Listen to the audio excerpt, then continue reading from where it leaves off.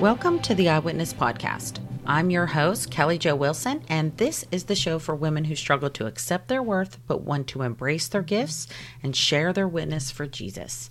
Today we have a great show about finding God's love in times of struggle.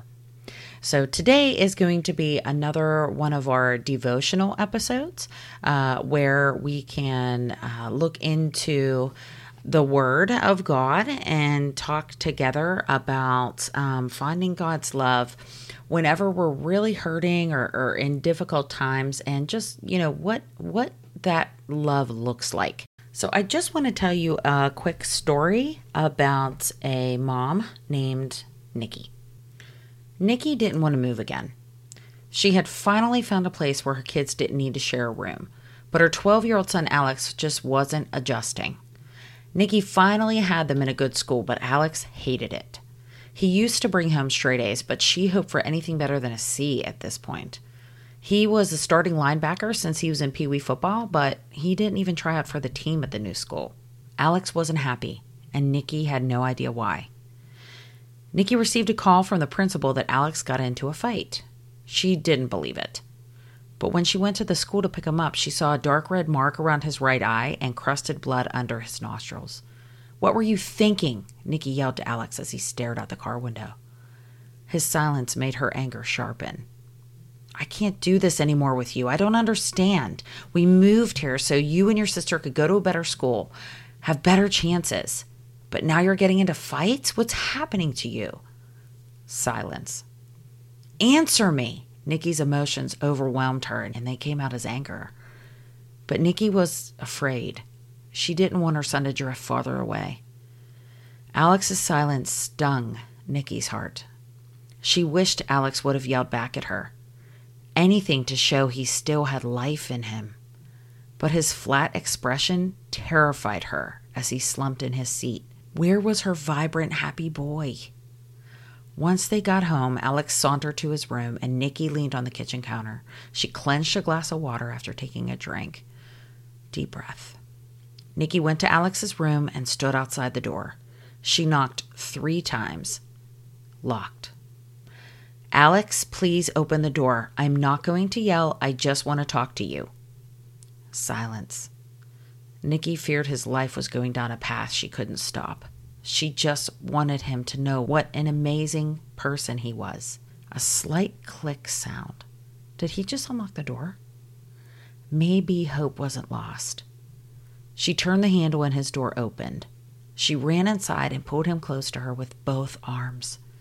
He didn't push back or say it was weird. When she felt both his arms wrap around her, she knew something was broken, but they could fix it together. Do you feel like you need God's love to wrap around you right now? As a Christian, you probably feel like you should be praying yourself through whatever you are going through, or that you haven't been living up to the Christian life that you should be living. You're not doing your part. You're not being good enough at it. But the truth is that some things just knock us out. And it really can take a lot of time for us to wobble back to our feet. We try to find solutions pretty much in every corner, but sometimes we just feel empty.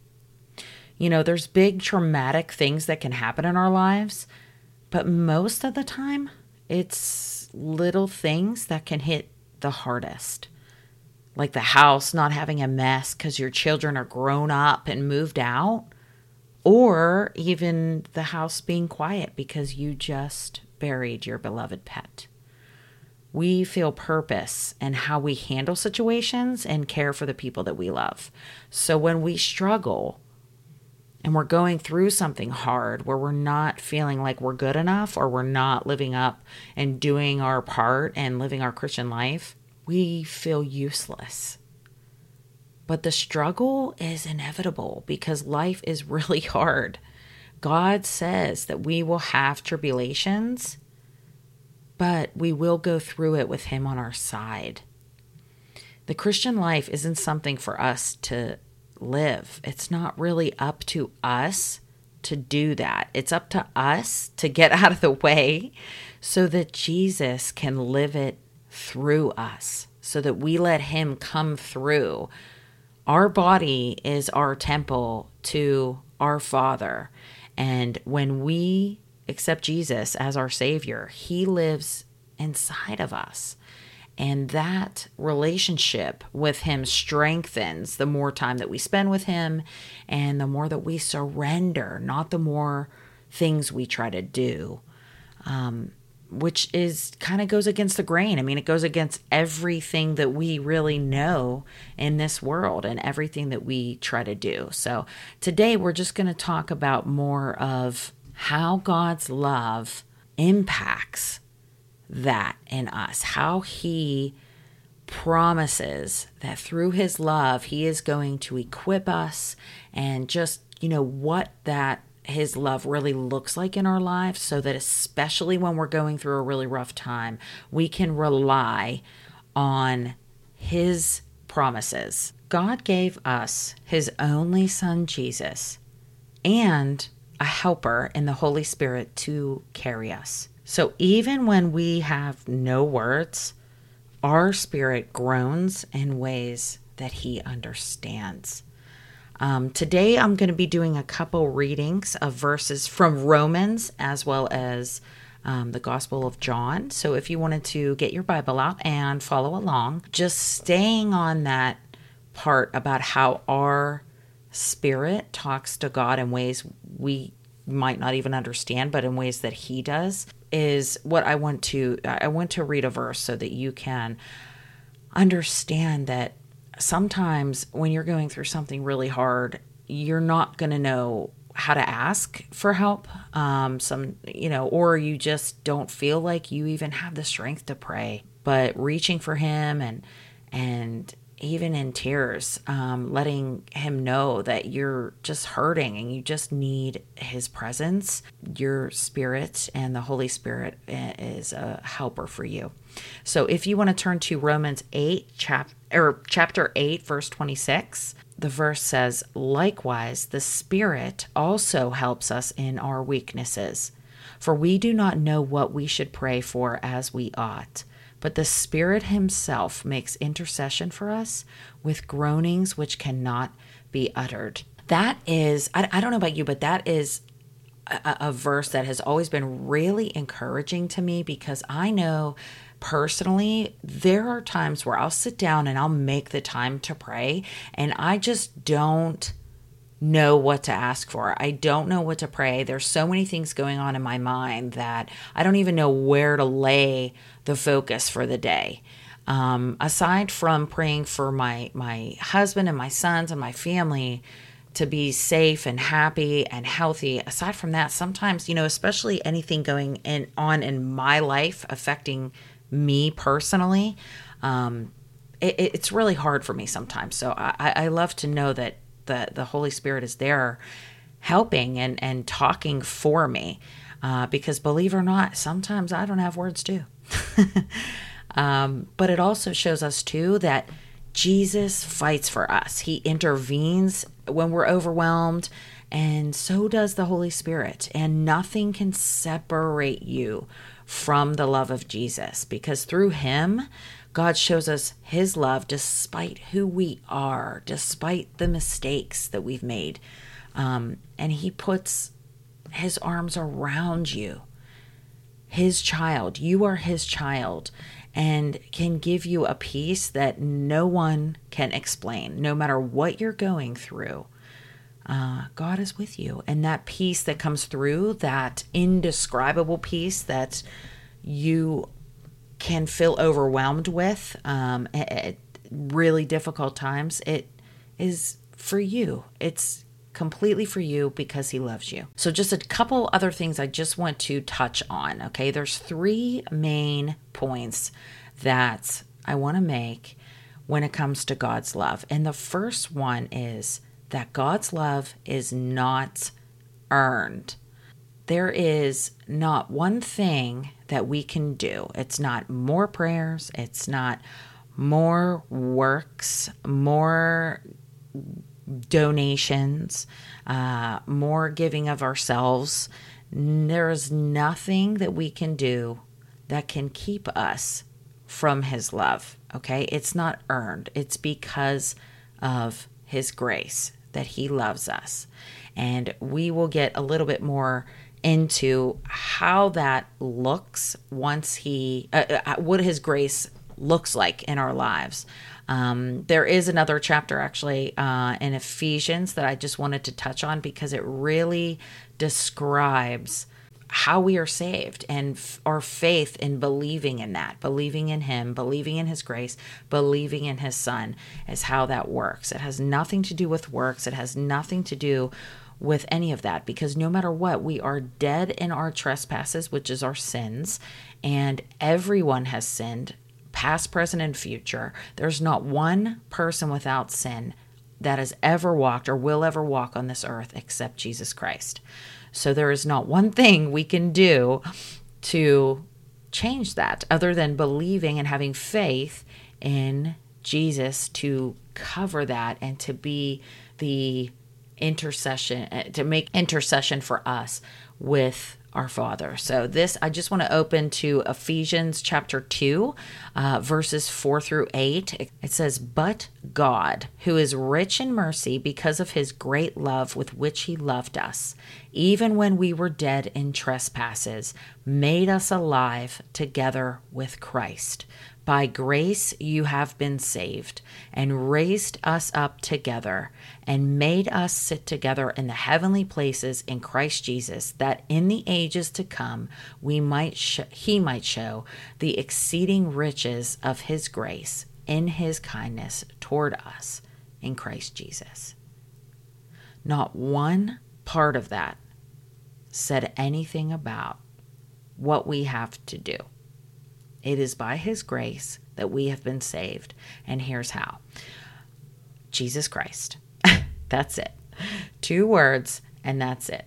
Now, some of you may be questioning or maybe on the fence of really believing that that is the truth, or really accepting Jesus into your life as your Savior, as your own personal Savior. Maybe it seems like it's too much for you, or maybe there's a part of you inside your heart right now that is feeling pulled to know more. Like you feel this like craving, this hunger that's starting to build and build and build.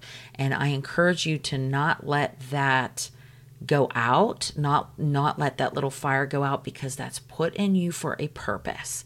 And if you seek him and you seek the truth, you will find it.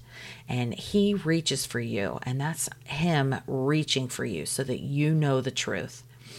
And his love is not something that you have to earn, but you can just accept. You just accept it. And the way you accept it is by accepting Jesus Christ as your Savior. And you say, God, I accept you as my Father in heaven. I accept Jesus as my Savior, who has died and rose again for me, for my sins, and is alive. And that's it. That's all you got to do. Now, his love is present. So the second point I want to make is that God's love is present whether we accept it or not. And that is something that is also very kind of mind-blowing, because we in our lives, we have or crave so much control in everything that we do. And there's so much responsibility and accountability that we must take for what we choose to do and what we decide. But when it comes to God's love for us, that is there whether we accept it or not, because he already gave us his son. He already acted out of grace so that we could be reconciled to him. So no matter if we accept it or we don't, he has already shown his love toward you as his child and wants to be reconciled again with you. And I'm going to read a verse that is probably one of the most quoted verses in all of Scripture. Actually, 2 verses. And in this context, I want you to really think about God's love being there, whether you accept it or you don't, just how present it is. Now, this verse is in John chapter 3, verses 16 and 17. For God so loved the world that he gave his only begotten Son, that whoever believes in him should not perish, but have everlasting life. For God did not send his Son into the world to condemn the world, but that the world through him might be saved. That speaks to my heart personally, because I know the mistakes that I've made in my own life, and that I have struggled personally with feeling unworthy and not good enough. And I know that I am not, but instead of focusing on the condemnation that I want to give to myself, I focus on how God sent Jesus for me so that I can be saved. And I encourage you to focus on him for acceptance and not on the reasons you feel you should be condemned, because that's not what Jesus is for. That's not why he came. That's not why God loved us so much that he sent him. He sent him because he loves us and out of his grace, so that we could be saved and that we could have reconciliation again with him. Now, the last point. Now, I'm sorry I get choked up about it. I'm sorry. Oh, I think I can hold it together, and then I can't. So I just got to let it out, So the third point I want to make is that God's love is evident in the life of Jesus Christ. And there are so many examples. There are so many examples. But a couple verses that I want to share with you is what Jesus says. And they are in John chapter 15. So the first verse I want to share with you is from John chapter 15, verse 9, that says, "As the Father has loved me, I also have loved you. Abide in my love." Now, that word abide can be, I guess, confusing to some people. I've heard that some people kind of get tripped up a little bit, or maybe just don't understand really fully what that means. Now, earlier, whenever I said how Jesus lives on the inside of us, that our body is a temple to God, that it is not ours, it's actually his, and it's where, our spirit is, where we meet Jesus in our body and in our prayers and in the time that we set aside.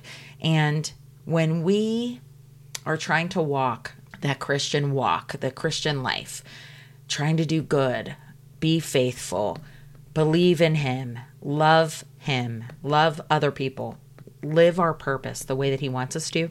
The way that we can do that is whenever Jesus is right there with us, where he is living on the inside of us. And to abide with him in his love is to be like arm in arm, like shackled together, because he then comes through, and he's able to come through you to show that love to other people. And that's how he wants us to love other people, to love ourselves, love other people. And he says that in verses 12 through 13. So if you want to stay in John 15, verses 12 through 13, he says, "This is my commandment, that you love one another as I have loved you. Greater love has no one than this, than to lay down one's life for his friends." That is, that verse also always have struck me too, because Jesus is calling us, his friends. And in the next verse, he even goes into saying, you are my friends if you keep my commandments. So this is my commandment, that you love one another as I have loved you. And he has loved us with a sacrificial love. Well, he has really loved us with every kind of love you can think. But that sacrificial love has given us purpose and meaning, and has given us the chance to be a child of God, to accept God and accept the blessings that God has given us, and to live a purpose that is something greater than we could ever imagine in ourself or even in the world. And it sometimes is very difficult. It's difficult. It's a struggle. It's going through difficult times, especially keeping faith in those times. But remembering that it's not what you have done that has made God love you. He loves you, period. You are his child. He has created you wonderfully. You are wonderfully and fearfully made. And he has such a glorious purpose for you.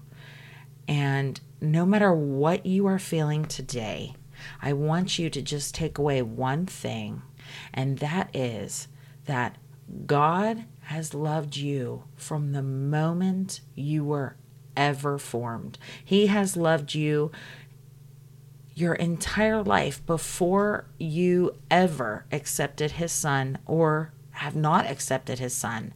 His arms are wrapping around you in this time, this difficult time you're going through. If you're going through a tragedy or a struggle or anything like that, just remember to reach out, reach for him. Your Holy Spirit will help you. Jesus helps make intercession for you to your Father who loves you. Please don't stop reaching for him, because he loves you so much that he sent his only begotten Son into the world so that through him you could be saved and have everlasting life. Thank you so much for listening. I hope you enjoyed today's show. You'll find links to what we discussed in the blog post version of this episode at www.eyewitnesspodcast.com. Our featured resource for you today is a book called Hope for the Holidays by Josie Wilson, aka me. In the depths of despair, can one woman find the strength to accept the love of God? Sarah's world was shattered 2 years ago with the loss of her beloved husband. This Christmas, Sarah's struggle reaches a tipping point. With the mounting pressure to provide for her children and the weight of her sorrow, she finds herself at a crossroads.